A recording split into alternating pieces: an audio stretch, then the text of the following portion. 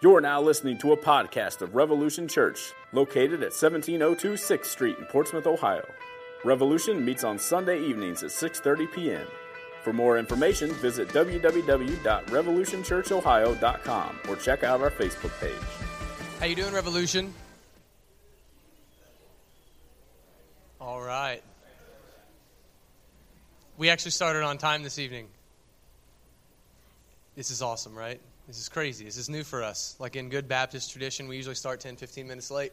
But we actually decided to start on time, and the best part of the sermon for me is going to be watching people for the next 5-10 minutes come in late. It's going to be awesome. You should all turn around and publicly scorn them. Kidding. Anyway, tonight, I know a lot of you want to go home early and watch the NBA Finals, mainly because you're pagan. And that's okay.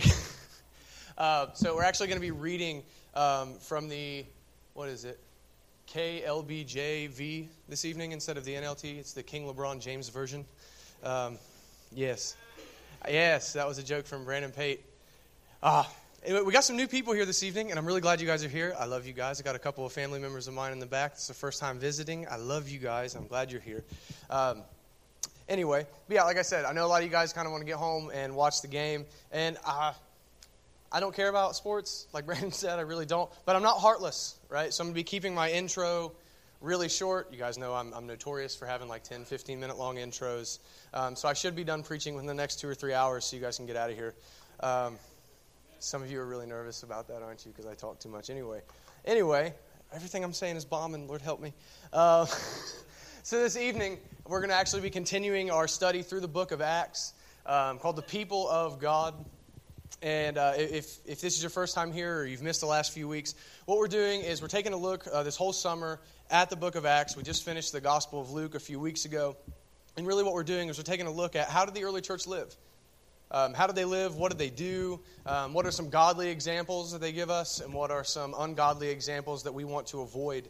So we're basically just learning from the early church and what they did and what they didn't do and what they did wrongly.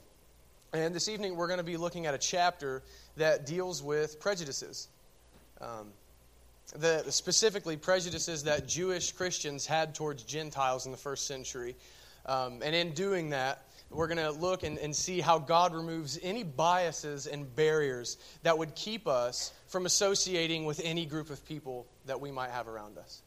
Right, so we serve a God who has removed barriers that would have normally kept us from going to other people and reaching other people for the sake of the gospel because he is ridiculously merciful. But in order to do that, in order to get to that point, we're going to have to read the whole 10th chapter of Acts together. All right, you guys are going to do great. I know you can. It's 48 verses, and the reason why we're going to do that, usually we try to take smaller chunks while we've been going through the book of Acts, but it's because everything bleeds together in this chapter. Right, I spent the first couple of days of this past week saying, okay, what few verses can I isolate? And I really can't. You can't leave anything out because it all goes together. And it's a lot easier for us to look at this chapter in its context all together at the same time than for me to try to piece it together as we go and keep going back and forth. So that being said, may God bless the public reading of his word. Acts chapter 10. Oh, also, if you're new here, there are blue Bibles. I always forget this. In the back of your pews. Take one home with you. They're super easy to read. It's the NLT. Really easy, good translation. Anyway, Acts chapter 10, verse 1. It's going to be here on the projector. In Caesarea, there lived a Roman army officer named Cornelius, who was a captain of the Italian regiment. He was a devout, God-fearing man, as was everyone in his household. He gave generously to the poor and prayed regularly to God. One afternoon, about 3 o'clock, he had a vision in which he saw an angel of God coming toward him. "Cornelius," the angel said. Cornelius stared at him in terror. "What is it, sir?" he asked the angel. And the angel replied, "Your prayers and gifts to the poor have been received by God as an offering. Now send some men to Joppa and summon a man named Simon Peter. He is staying with Simon, a tanner, who lives near the seashore." And as soon as the angel was gone, Cornelius called 2 of his household servants and a devout soldier, one of his personal attendants. And he told them what had happened and sent them off to Joppa. The next day, as Cornelius' messengers were nearing the town, Peter went up on the flat roof to pray. It was about noon, and he was hungry. But while a meal was being prepared, he fell into a trance. And he saw the sky open, and something like a large sheet was let down by its 4 corners. And in the sheet were all sorts of animals, reptiles, and birds. Then a voice said to him, "Get up, Peter, kill and eat them." "No, Lord," Peter declared. I have never eaten anything that our Jewish laws have declared impure and unclean. But the voice spoke again, do not call something unclean if God has made it clean. And the same vision was repeated 3 times. Then the sheet was suddenly pulled up to heaven. And Peter was very perplexed. What could the vision mean? Just then the men sent by Cornelius found Simon's house. Standing outside the gate, they asked if a man named Simon Peter was staying there. Meanwhile, as Peter was puzzling over the vision, the Holy Spirit said to him, 3 men have come looking for you. Get up, go downstairs, and go with them without hesitation. Don't worry, for I have sent them. So Peter went down and said, I'm the man you are looking for. Why have you come?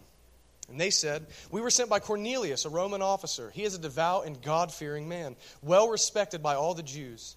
A holy angel instructed him to summon you to his house so that he can hear your message. So Peter invited the men to stay for the night.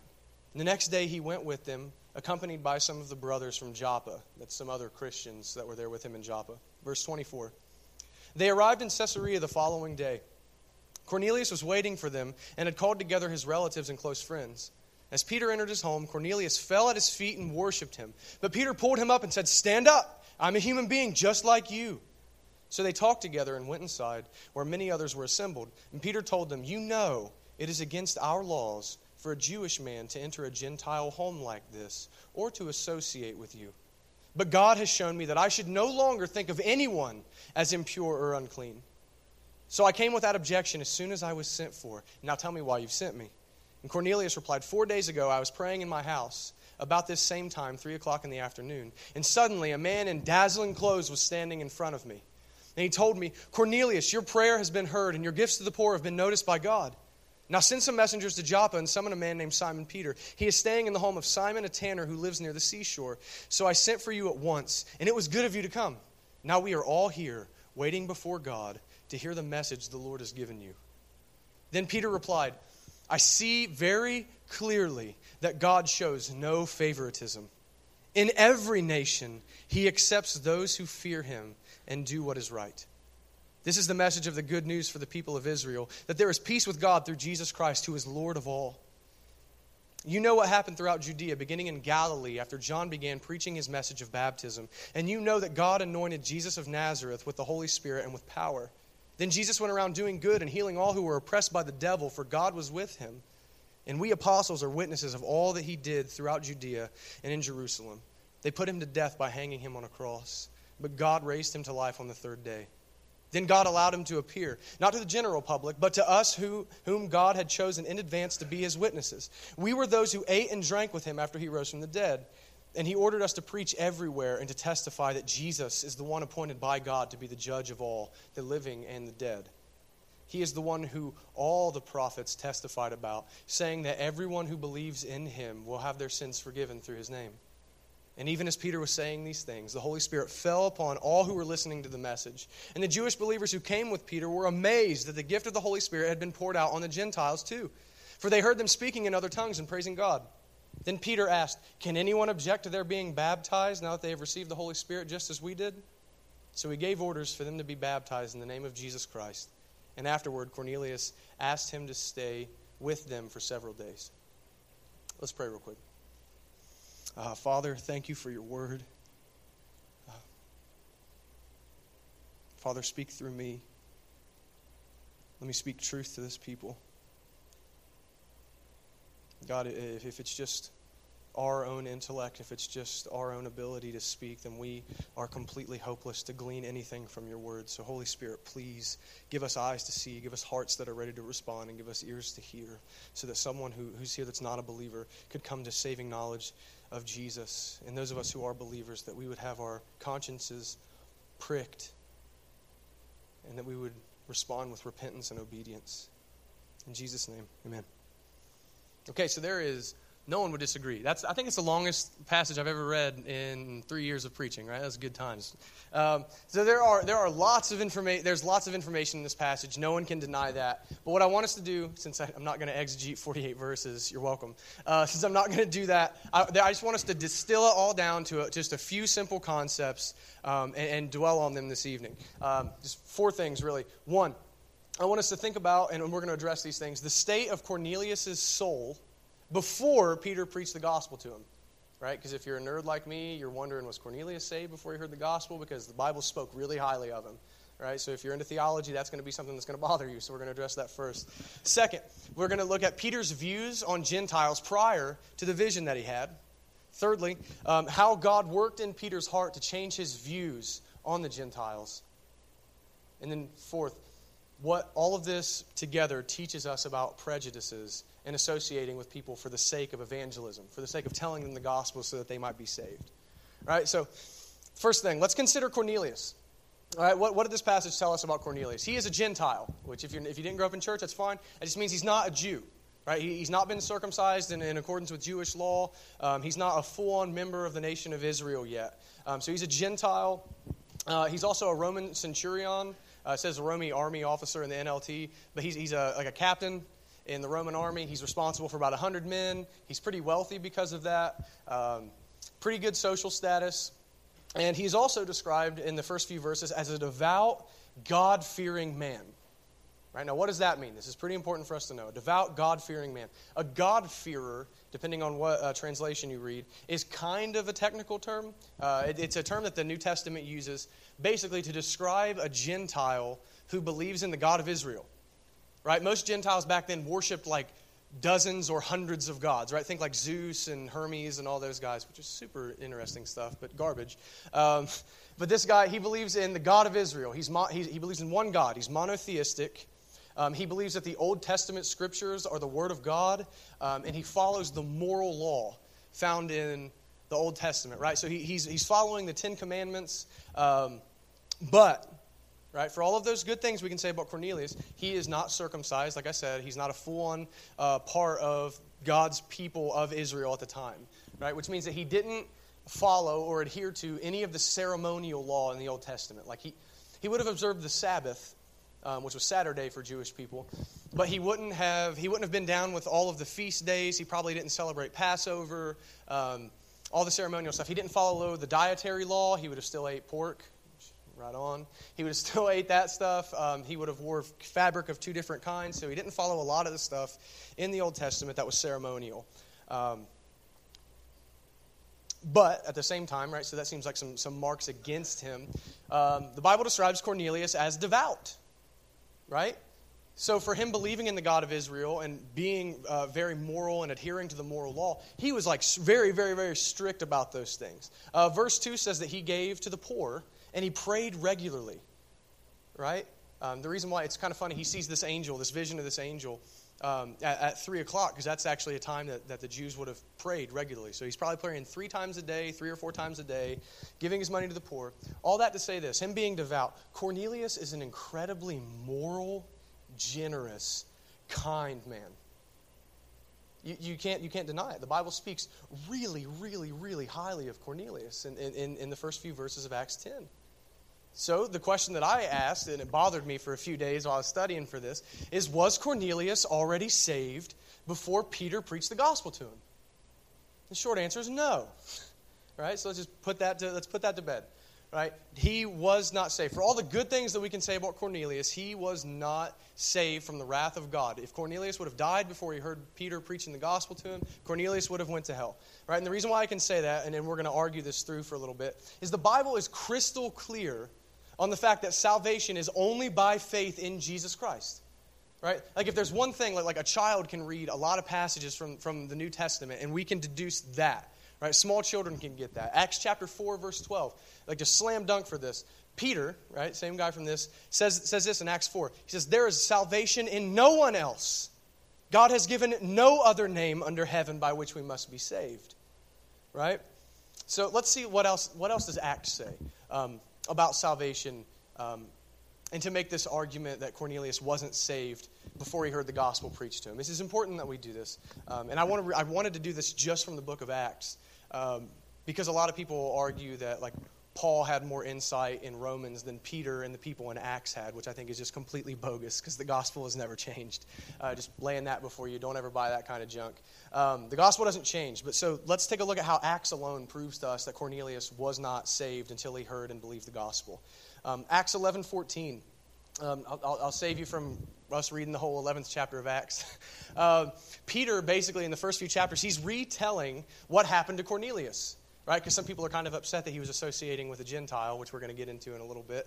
And Peter is retelling it from Cornelius' point of view, and an angel, according to Cornelius' testimony, comes to him and says, summon for Peter, right? Ask for Peter to come, and he will show you how you and your family can be saved, right? As in, like, this is future tense. Like, you're not saved yet, but he will show you how you can be saved, which is kind of cool, too. That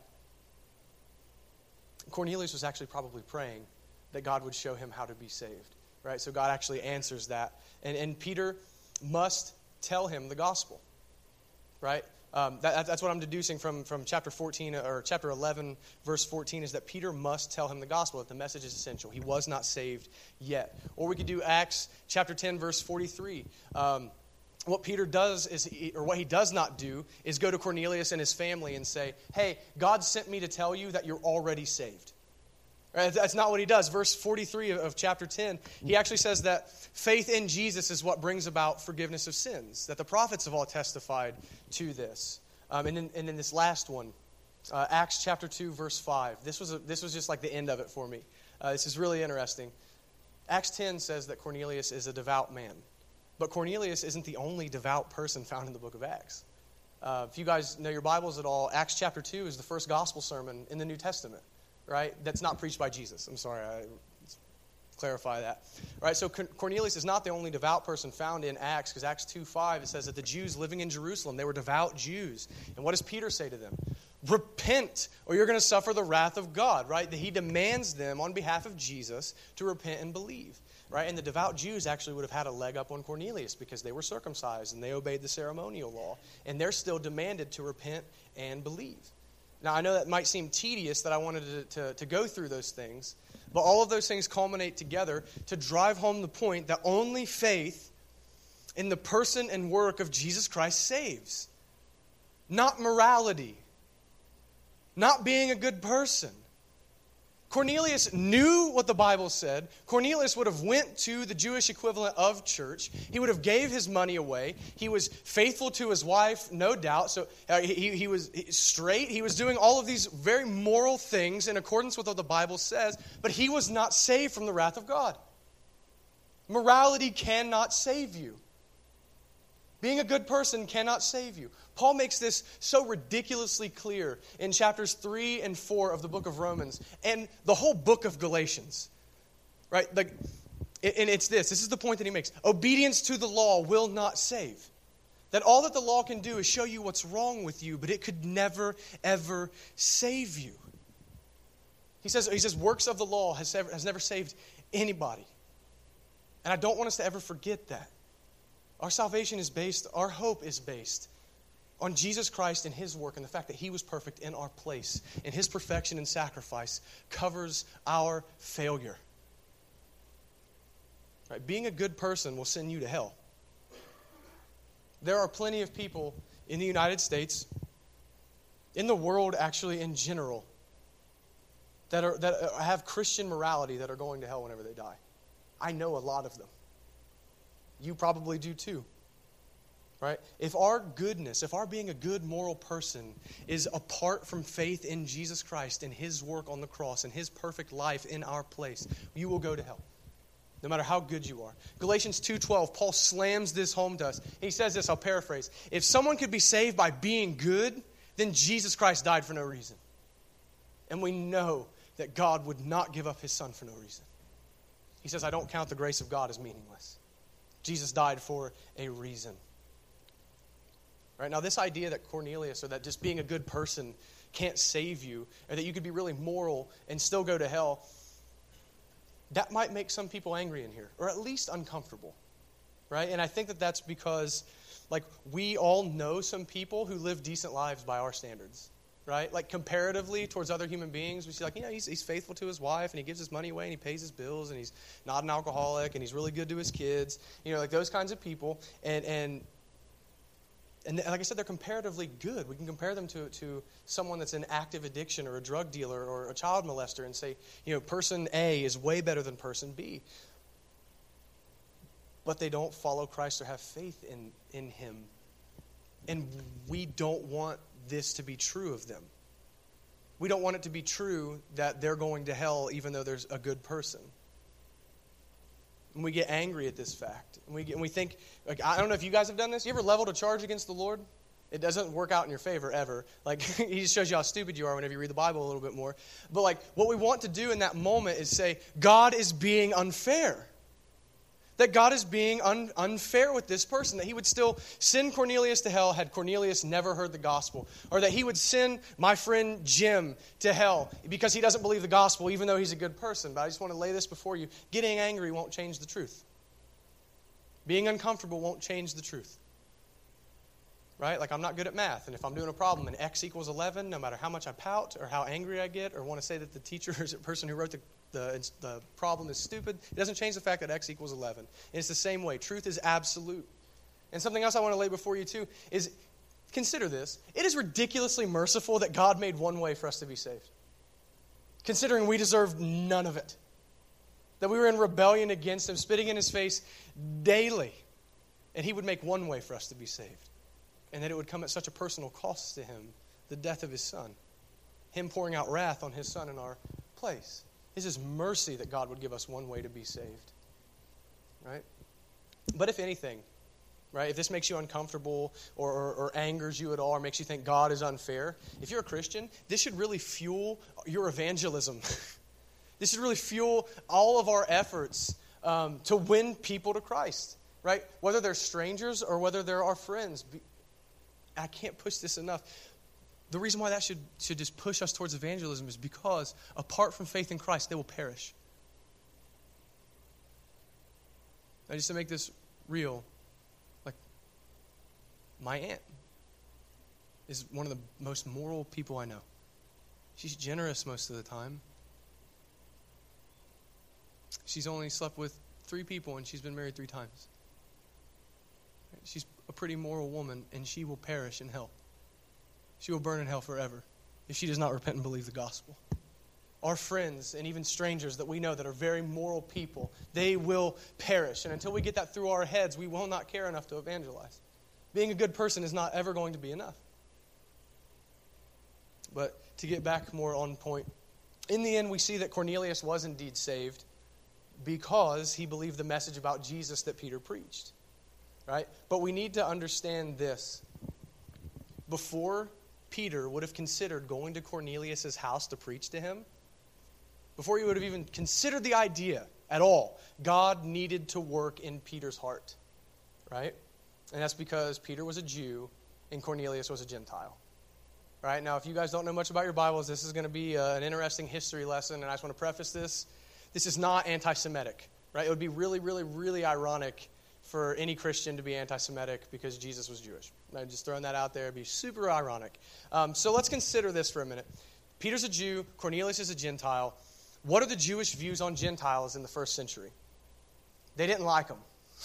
Right? Might be the understatement of the evening, honestly. Like, Jews did not like Gentiles. By and large, Jews hated Gentiles back then. There were maybe some exceptions here and there, like Jesus. But by and large, hated them. Jews would have considered Gentiles unclean. All right, and some of you maybe are starting to piece this whole text together in your mind now. They considered them unclean, which means that you can't go around a Gentile if you're a Jew. They're ceremonially unclean. And the reason why they viewed them that way was partly because Gentiles did not follow Old Testament ceremonial laws about food and ritual purification. Right? Like in some of those Old Testament ceremonial laws are like you can't touch dead things. Right? Like if you do, you're unclean for a certain amount of time. Like you can't work with dead animals. Like if you're like a fur trader or something like that, you're considered unclean pretty much all the time because you're always touching dead stuff and they're probably unclean animals in general. You can't eat certain foods. Right? This is one of the reasons why I love Acts chapter 10 is because we're allowed to eat bacon and pork chops and all kinds of stuff now. But you couldn't eat certain foods back then according to the ceremonial law. And certain acts made you ceremonially unclean. If you ever feel like looking up this stuff, it's in Leviticus, the vast majority of it. Check it out. It's really interesting. So because of that, Gentiles were considered unclean. But in addition to the ceremonial law in the Old Testament, there were also these man-made, which I would just call them unbiblical, traditions and taboos put on associating with Gentiles. right? These are things like, and this is not in the Old Testament at all. There was these cultural taboos that like the Jewish preachers of the day would say, like, going into a Gentile home made you unclean. Just by nature of just going into their dwelling, it made you unclean. Stuff like that, right? Just big barrier-inducing things to keep Jews from associating with Gentiles.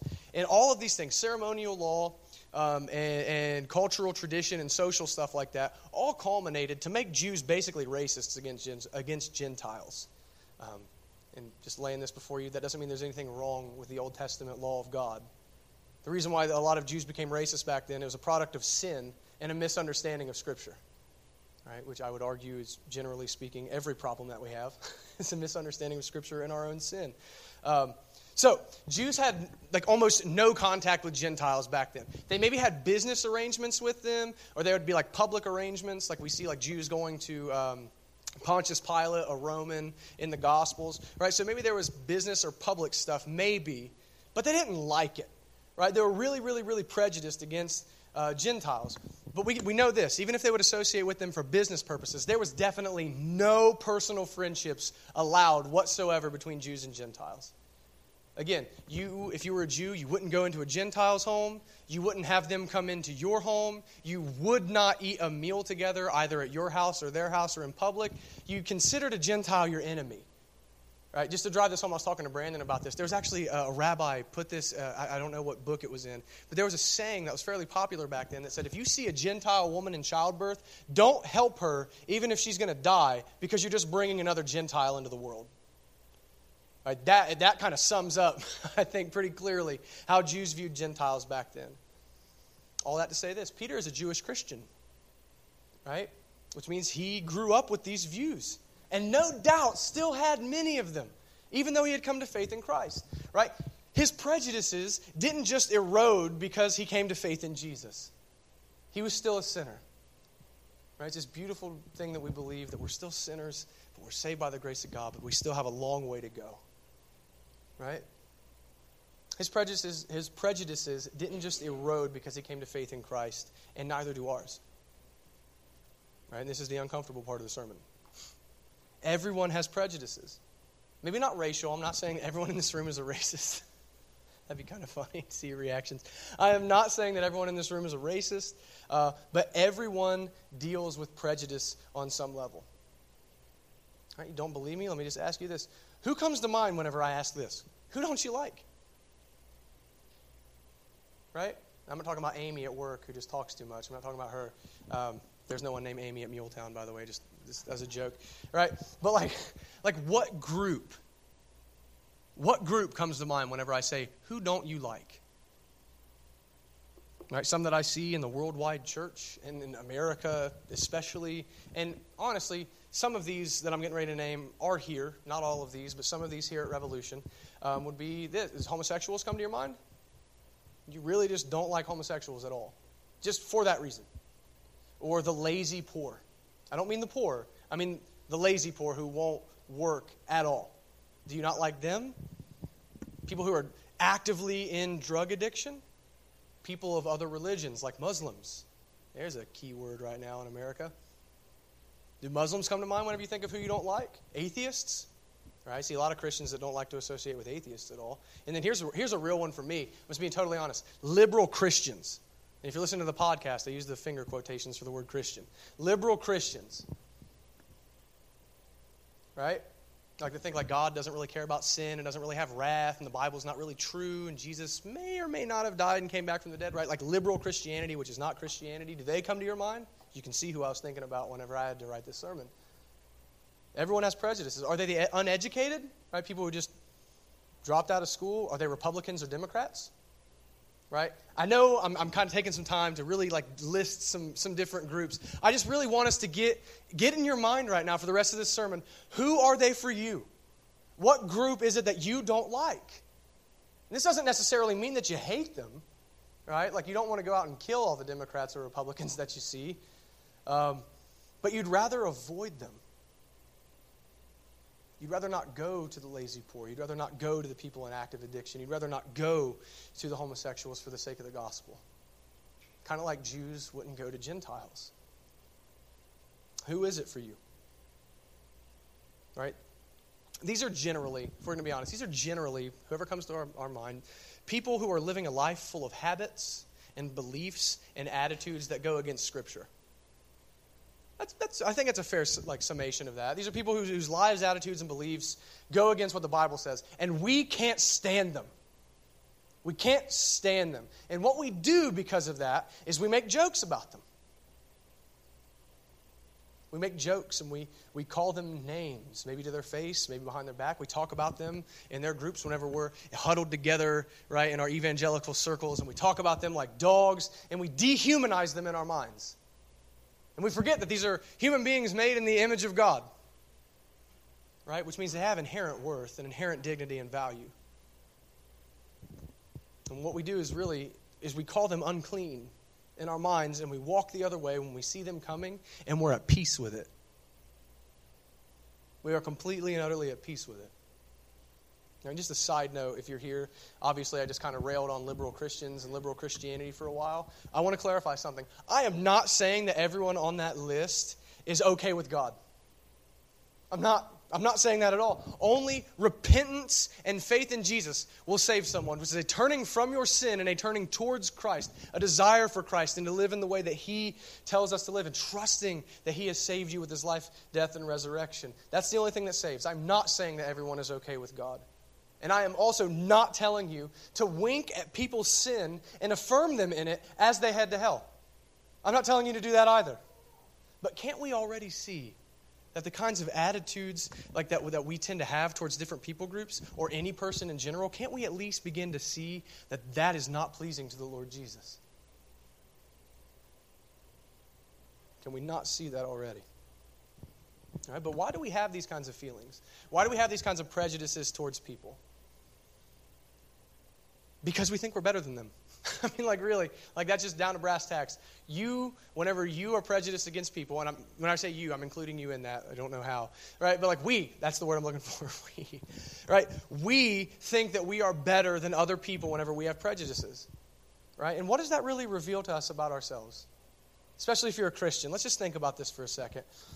If you're prejudiced towards any group or any person, or against them rather, you're not recognizing yourself as the sinner that you are. You're not recognizing yourself as someone who is in rebellion against God on something at some point in your life every day, and that you actually deserve to go to hell every day, and the only reason that you don't get it is the sheer mercy of God given to you through His Son Jesus. It's not on your merits or your own morality or how good of a person you are at all. Because even on your best day, you still sin. Even on your best day, you still think something that you ought not to do. But what do? You justify your own failure. You justify your own sin. You say, but, right, I'm not a liar, I just tell a lie occasionally. Or I'm not an adulterer in heart, I just look at pornography occasionally. Right? And you justify your sin so that you can continue to look down on other people. Which leads us into the next reason that we're prejudiced, is we compare ourselves to others instead of God's perfection in Christ. We say, I'm not a pedophile. I'm not a child molester. I'm not, whatever it is that the group that we don't like, I'm not a homosexual, right? So I have to be a little bit better than them, and we can maintain our prejudice because we don't have to recognize what we actually are, which is a sinner. And furthermore, if we're prejudiced, we're really not understanding this little phrase that Christians love to say, saved by grace, unmerited favor. If we're ever prejudiced for any reason, what we really reveal in that moment is a lack of understanding of the gospel.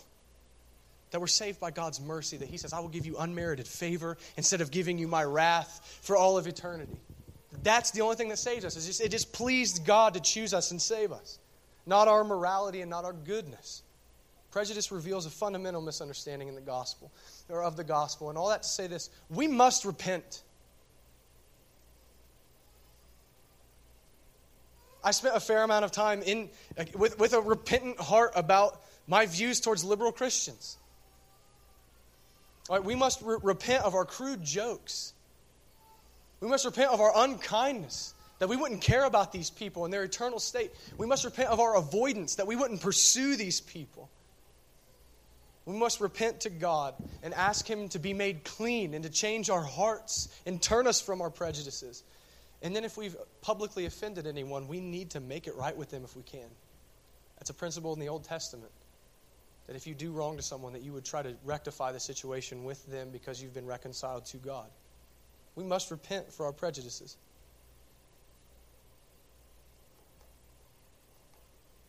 But God, getting back into Acts 10, God revealed to Peter that Peter's prejudices are to be removed. And he did that through a vision in verses 9 through 16. Right, and just a recap of that. Peter's up on the roof praying, flat roof. Right, he's up there praying, and he sees a vision come down, or a vision of a sheet come down. And there's all these animals on it. And different translations say it a little bit better than the NLT. It's like all kinds of clean and unclean animals. And the Lord tells him, get up, Peter, kill and eat. And Peter tells him no. He says, I've never eaten anything unclean. I've never touched these animals. I don't go around these kinds of animals. And the Lord says back to him, do not call common and unclean what I have made clean. That's the vision that he sees. And Peter understands that. Later on, we see that he understands that God is saying there are no more unclean people that you're allowed to avoid.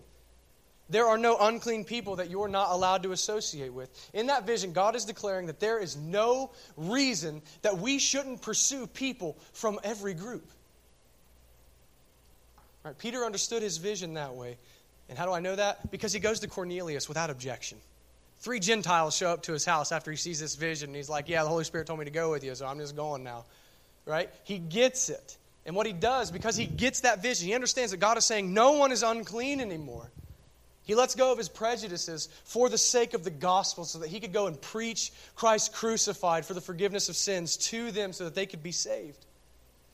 I think in Peter's heart, he begins to say to himself after he sees this vision that there is no one that I will not go to. There is no group that I will scorn any longer, and I will lay down my comfort and my personal preferences so that anyone can come to saving knowledge of Jesus.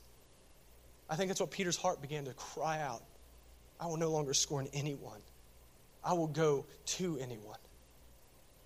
And it's also good to note that in verses 34 and 35, and also in Acts chapter 11, it shows us that Peter did not care what cultural taboos mandated. Chapter 11 of Acts, some Jewish Christians come and they level a charge against Peter and say, you were in a Gentile's home and you ate with him and you were associating with him. And Peter is totally prepared to give a defense. Hey, I saw a vision from the Lord who said that they're not unclean anymore. And he saved them. And they all shut up. And they say, glory to God, right? Like they get pumped over it. But that says that in that moment, whenever Peter goes to them, or goes to Cornelius as well, and he says, you know it's against our Jewish customs, right? He says our laws, but more it's against our taboos. It's against our taboos for me to even come into your home, but I don't care. He didn't care what people would say. He was willing to break the religious norm, right? And God knows we live in the Bible Belt where you can't associate with people who drink beer or people who are homosexual or people who like practice other religions, right? Or people who smoke cigarettes and stuff like that. Like, you know that's like the cultural taboo around here. That like you're not allowed to go around those people. What is it the saying? Like don't drink, smoke, or chew or run around with those who do. Anyone ever heard that one? Yeah, right? But here we see Peter doesn't care. Peter's not indulging in those sins with them. Those aren't his best friends, but he is willing to break the religious norm and defend going out to the unclean for the sake of the gospel because he wants to tell them of Christ. And Peter says something astounding before he preaches to them. In verses 34 and 35 that I just mentioned, he says, then Peter replied, I see very clearly that God shows no favoritism. In every nation, he accepts those who fear him and do what is right. Which doesn't mean he accepts them because they're so moral. A better translation of the Greek is, in every nation, he welcomes those who fear him and do what is right. And the most right thing anyone can do is put their faith in Christ. He's saying anyone is welcome. So Peter fully embraces and understands that God has opened salvation and welcomes people to be saved, regardless of what group that they're from. That being said, God still demands their repentance and sin is not condoned. But people from any group can be saved. And Peter preaches the gospel to them. He tells them about salvation from judgment, that Christ is coming to judge both the living and the dead, and that there is salvation and forgiveness of sins and salvation from judgment all through Jesus and what he has done. And then the Spirit comes on the Gentiles and they are saved. And that shows Peter this. God can save anyone. Which I know, that's a pretty common statement for us and doesn't really blow the doors off of us. But that would have freaked Peter out. God can save anyone. And I think similarly to us, it should freak us out because it should tell us that God can even save our Gentiles. The people that we don't like, the people that we think are beyond the pale, God can call them to himself, regenerate them, and cause them to believe the gospel. Remember that. So this whole story should really inspire us to put our prejudices aside. All right, this narrative, this historical account, I don't want to call it a story, I'm sorry.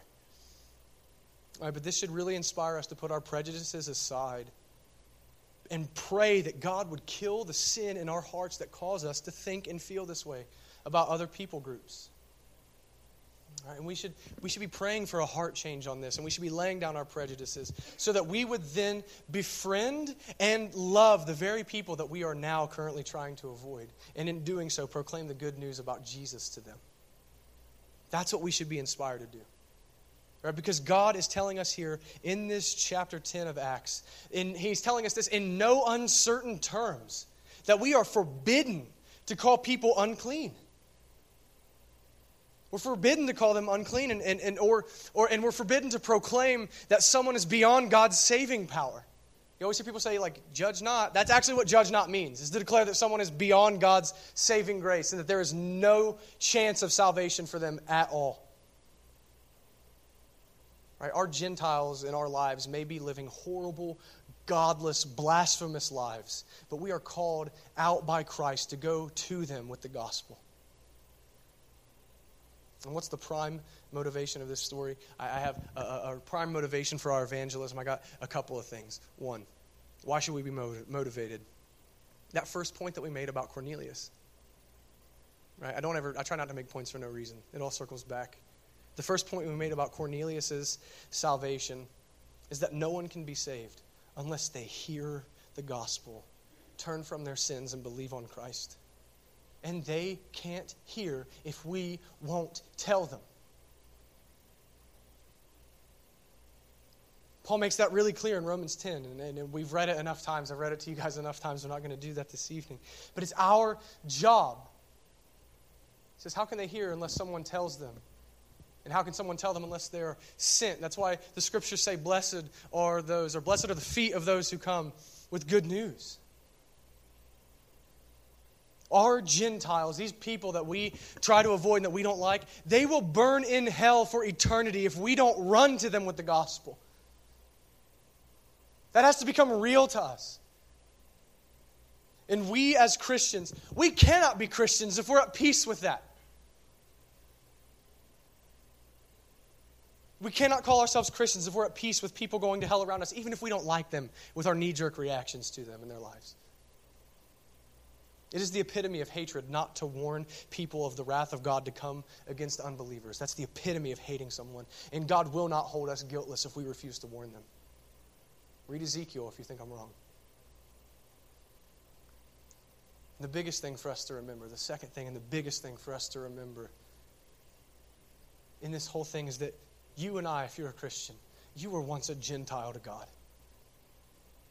You were unclean and wicked and disgusting in his sight. Everyone always wants to say, we are all God's children. No, we're not. Ephesians chapter 2 says that we were by nature children of God's wrath and his displeasure. We were unclean. We were the ones who made him sick. We were the ones who were in total rebellion against him, spitting in his face with our actions. We may have thought that it was just apathy, but it was actually hostility according to the Bible. We were far from Christ, and we were alienated from God's favor and his goodness and his promises. We were far from him, and he brought us near to himself by Christ. He knocked down every barrier that was keeping us from him by the cross of Christ. And he showers us with mercy every day because, if we're going to be honest, we're still Gentiles. we're still unclean, and there's no reason except for the mercy and grace of God that he should ever invite us in, let alone invite us back in day after day after day. We have received undeserved love and life. It's given to us freely by the person and work of Jesus Christ, not our own morality. So we ought not view others as unclean, because that truth alone should make it just abundantly clear to us that all people are on equal footing before the cross of Christ. All men need the Savior.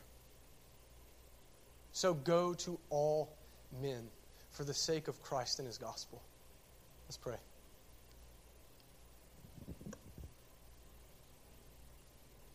Father, you are just abundantly gracious to us. We deserve hell, and you give us Christ. We deserve to perish eternally. And not only do you give us salvation through Christ, but you give us the lives that we live. You shower us with common grace that we don't deserve, that the sun shines on us all, and that the rain falls on the just and the unjust. You're more merciful to us than we could ever imagine, ever.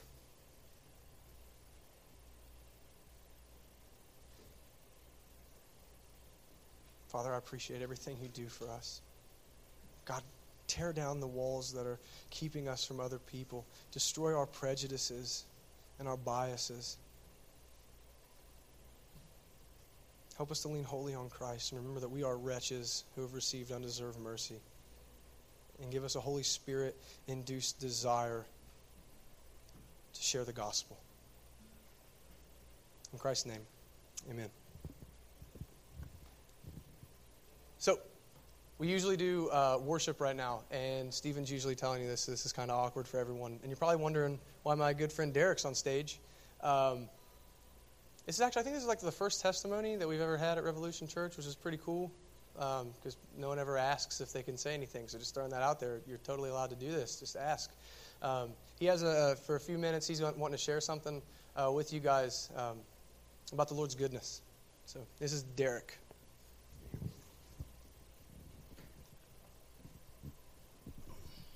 I know some of you know me, some of you don't. And as of late, I haven't been able to be here due to health reasons. Past 10 months of my life have been pretty rough. From falling 2 stories to having a condition that shut down my kidneys and liver to now being hit by a bus. And through all this, I've suffered with depression. I've suffered with pain every day. I mean, this has been pretty much my new best friend. And the one thing now that I've seen, even through all this, is my faith with God has grown stronger than anything.